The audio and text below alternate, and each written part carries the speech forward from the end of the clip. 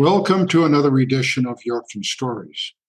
Twice a month, we take a look at Yorkton's past and present through the eyes of people who have been there, who remember, or who are or were personally involved. Our aim is to tell stories you might have heard something about, or which you might otherwise not hear about. My name is Dick DeRuyck. I am the former co-owner and editor of Yorkton This Week, and I've owned and operated other businesses in Yorkton over the past almost 50 years.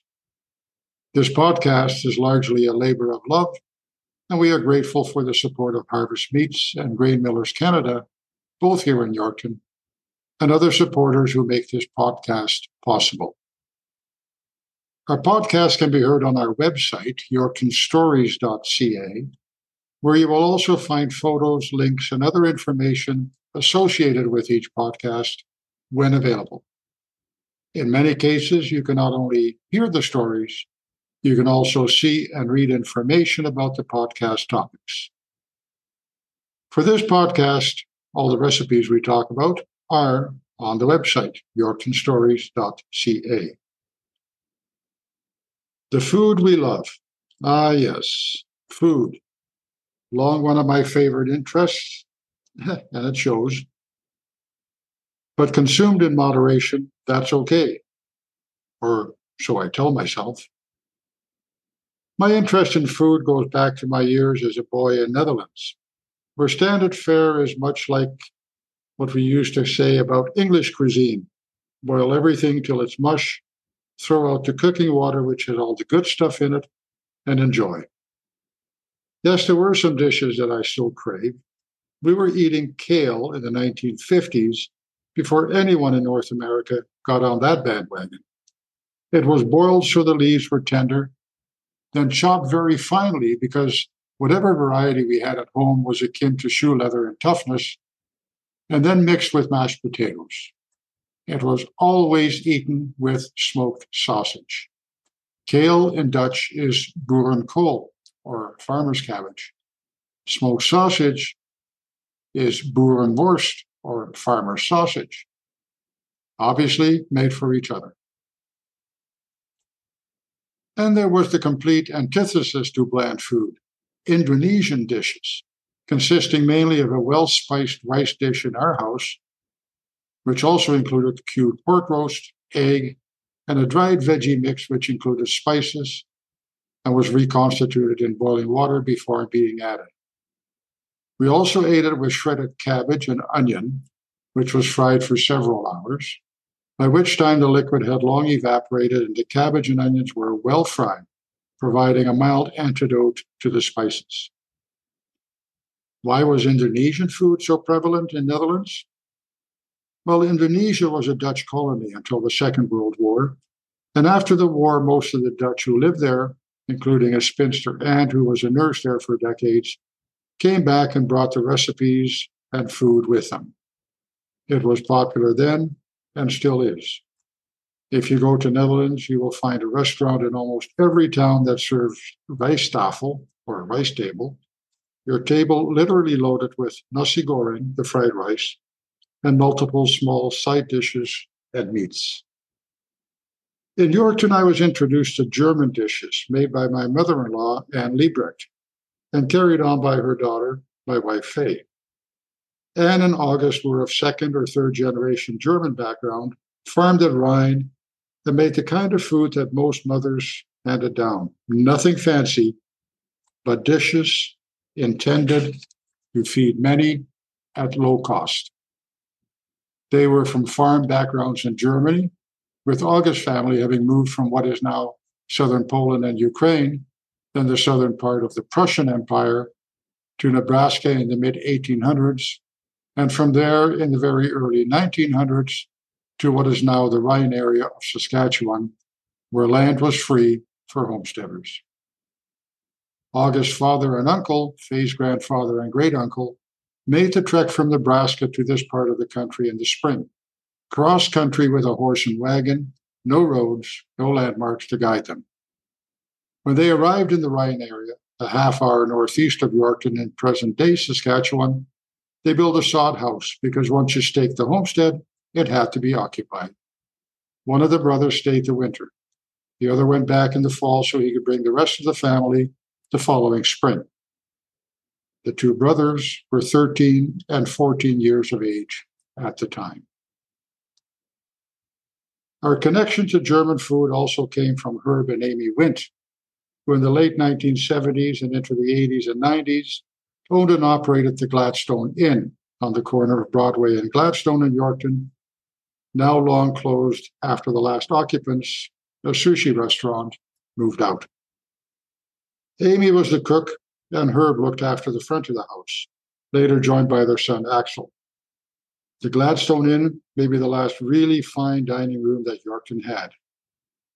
Not to play down the food available in Yorkton these days, but there is a difference between really fine dining, accompanied by very personal service and dishes not available elsewhere, and the good food available today.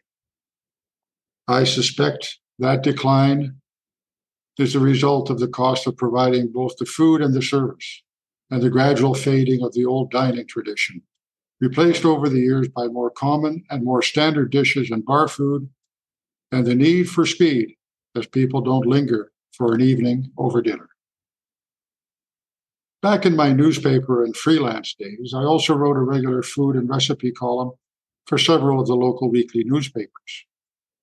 That is now 30 or more years ago, but I still get the occasional comment about a recipe someone saved all those years and still uses. In this podcast, we will talk about some of our favorite dishes, both family food and local recipes collected over the years. Depending on response, this may become a semi-regular topic because we have quite an extensive recipe file. All the recipes we talk about here can be found, downloaded, or printed at www.yorktonstories.ca in case any of them strike your fancy and you want to try them. Butter balls or butter dumplings, or as best as I can do in German, Butterkloss, little balls that we put in noodle soup. First, Butterkloss, or butter dumplings, which in our family have always been known as butterballs or butterglaze. In Netherlands, and still now, we often make chicken noodle soup with small meatballs in them, basically chicken stock, thin noodles, and meatballs. But equally tasty and filling are butterballs, kind of the poor man's meatballs, I guess. Simple ingredients, but a bit tricky to make. Butterkloss is basically breadcrumbs, melted butter or margarine, boiling milk, eggs, and seasoning. That is all mixed together and formed into small balls, which are then used immediately, or when a big batch is made in our home, put on a baking sheet and individually frozen to be transferred to a big bag so as many as needed to be taken out anytime. The tricky part of the making is that the amount of egg that goes into them needs to be just right. Too little, and they fall apart and you end up with breadcrumb soup, which, by the way, is also a thing. Look it up online. Towards the end of the mixing process, eggs are added one or two at a time. A few balls are made and dropped into boiling water to make sure they hold together. When the mixture is right, they will hold, keep their shape, and float to the top to indicate that they are done. Once they pass that test, the rest of the butter balls are formed. The recipe on our website will make 150 to 200 of them, depending on size. Feel free to adjust the ingredients in the proper proportions to reduce the quantity, but don't take any shortcuts with the making of them. And making them really isn't that difficult. Our 7-year-old great-grandson learned to make them last year from great-grandma, and this summer on a visit, he was joined by his almost 3-year-old brother. The older one and his classmates, then in grade 1, were given a project at Thanksgiving last October to draw a picture of what they are most thankful for. His was a stickman drawing of him at the table with a soup bowl in front of him and a scribbled and totally misspelled caption that he was most thankful for butterglaze. If his little brother was talking at the time, he would have totally agreed. The torch has been passed to another generation. A word of caution, though. Because our granddaughter only eats gluten-free food, we tried to make the butterballs with gluten-free breadcrumbs. It was a no-go. In fact, it was a disaster. The gluten-free crumbs, while they may work for some purposes, do not absorb the butter and milk and egg as regular breadcrumbs do, and they will not hold together. Sorry, those who are gluten-free, but we have not found a way to make that work as much as we wanted to. Gladstone Inn house dressing. A salad dressing a little different than most in that it blends in boiled eggs, unlike mayonnaise, which is made with raw eggs.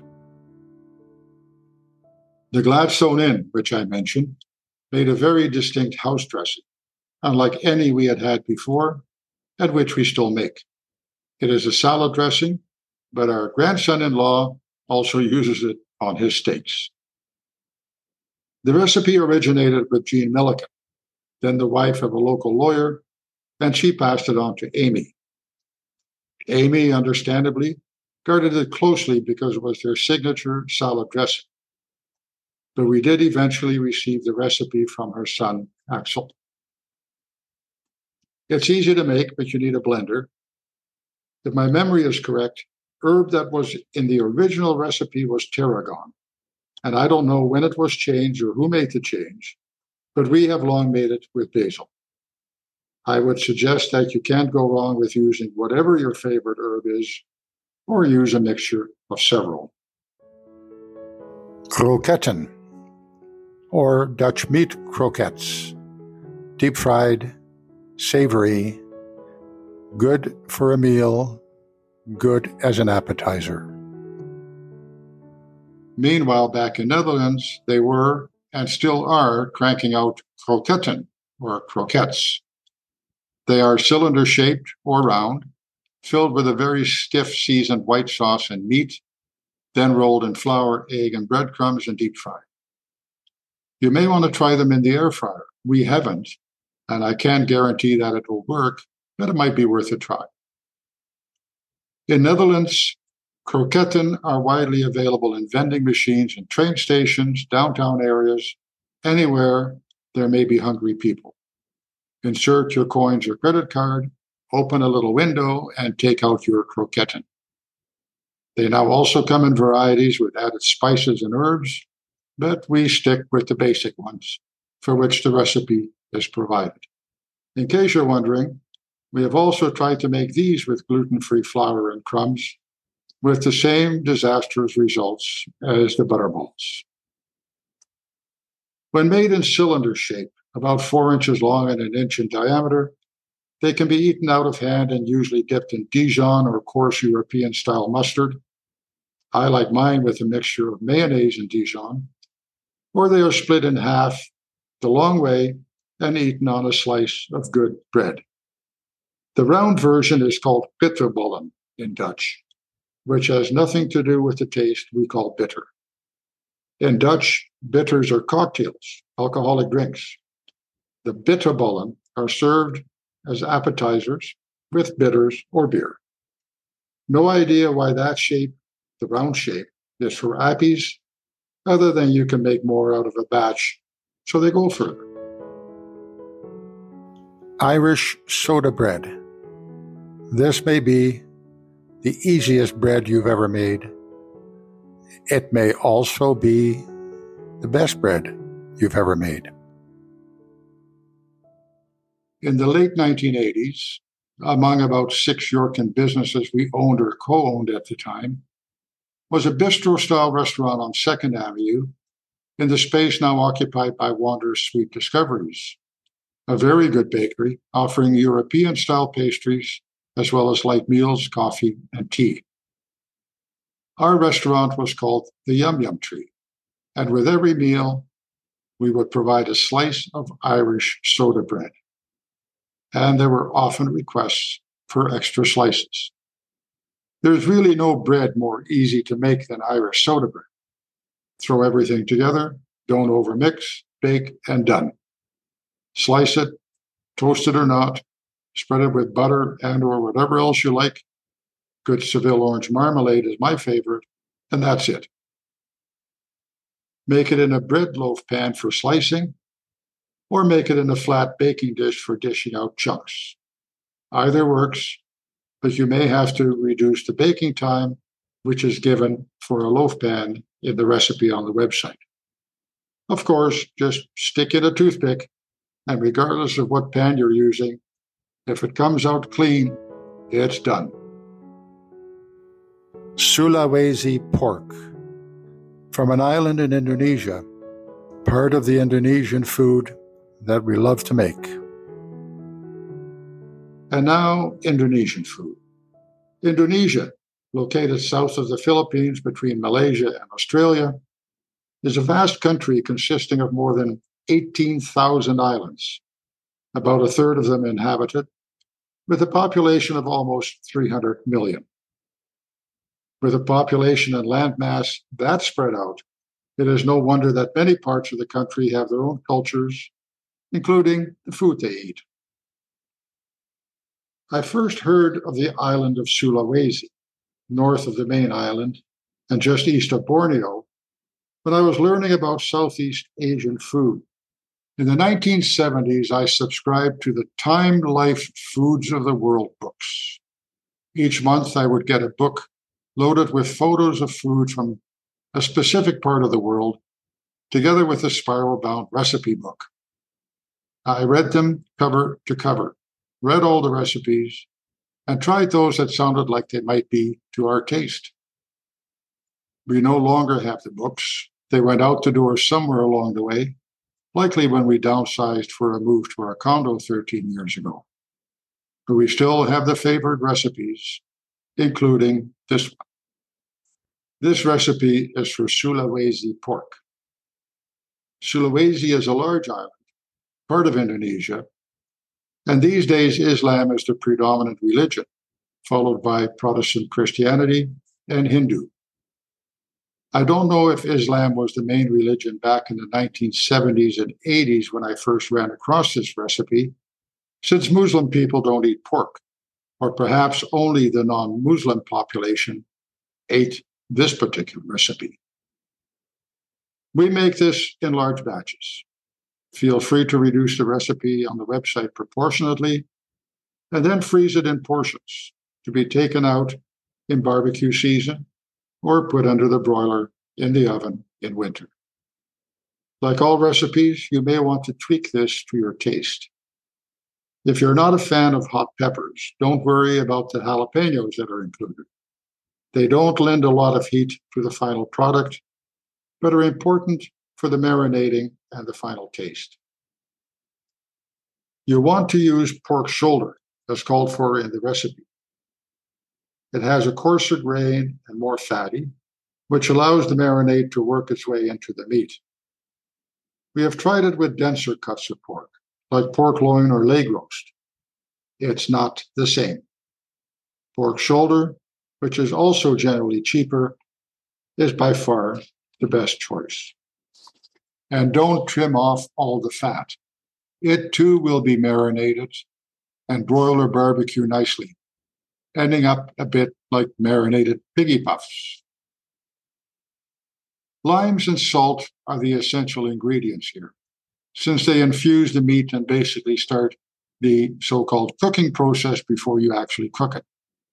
You'll know that the proportions of marinade and meat are right when, after marinating, the meat has started to turn whitish, as if it was cooking. The salt and the acid in the limes do that, while the limes, onion, and fresh ginger root add tons of flavor. But be sure to do the marinating in a large glass or plastic bowl. The salt and acid will attack any metal bowl, changing both the bowl and the flavor of the meat. Bieroks, a pocket of dough with a filling of cabbage, onion, and meat. A meal all in one package. And finally, for this podcast about food, Bierocks, Bierocks, pockets of bread or bun dough filled with fried cabbage, onion, and ground beef. Or, I suppose, any other meat of your choice. Every culture in the world has a food that is contained in pastry or similar, eaten out of hand, supplying basic nutrition.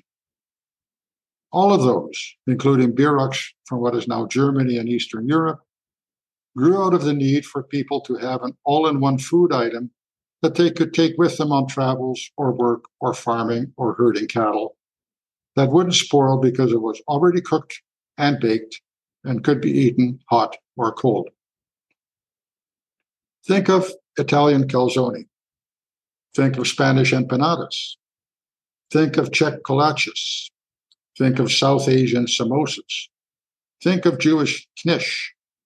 Think of Mexican tamales. Think of Greek spanakopita, and more. Bierocks are in the same category. We provide a dough recipe, but use any favorite dough recipe, whether bread or sweet bun dough. Try to avoid refrigerated or frozen pre-made dough, which is much harder to work with. It just doesn't roll out and hold its shape as well, we find, but the choice is yours to experiment with. As in many of our recipes, if you're going to go through the work of making dough and the filling and stuffing and baking the Bierocks, make a large batch and freeze them. Warm them up slowly in the oven, preferably not the microwave. Cut into them, slather them with butter, and enjoy. We plan to do another podcast about food we love over the next number of months.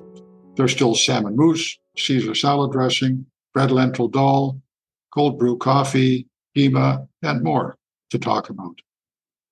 In the meantime, enjoy these foods, enjoy the satisfaction of making them, enjoy the taste, and we hope you have enjoyed the story behind each. We will publish another podcast in 2 weeks. Generally, new podcasts are available on the 10th and 24th of each month.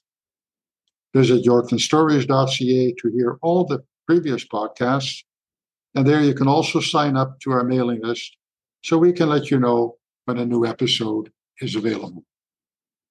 We will use your email address only for that purpose. We will not try to sell you anything. We will not sell your email address to spammers, and we will not email you unless it is to let you know about a new podcast.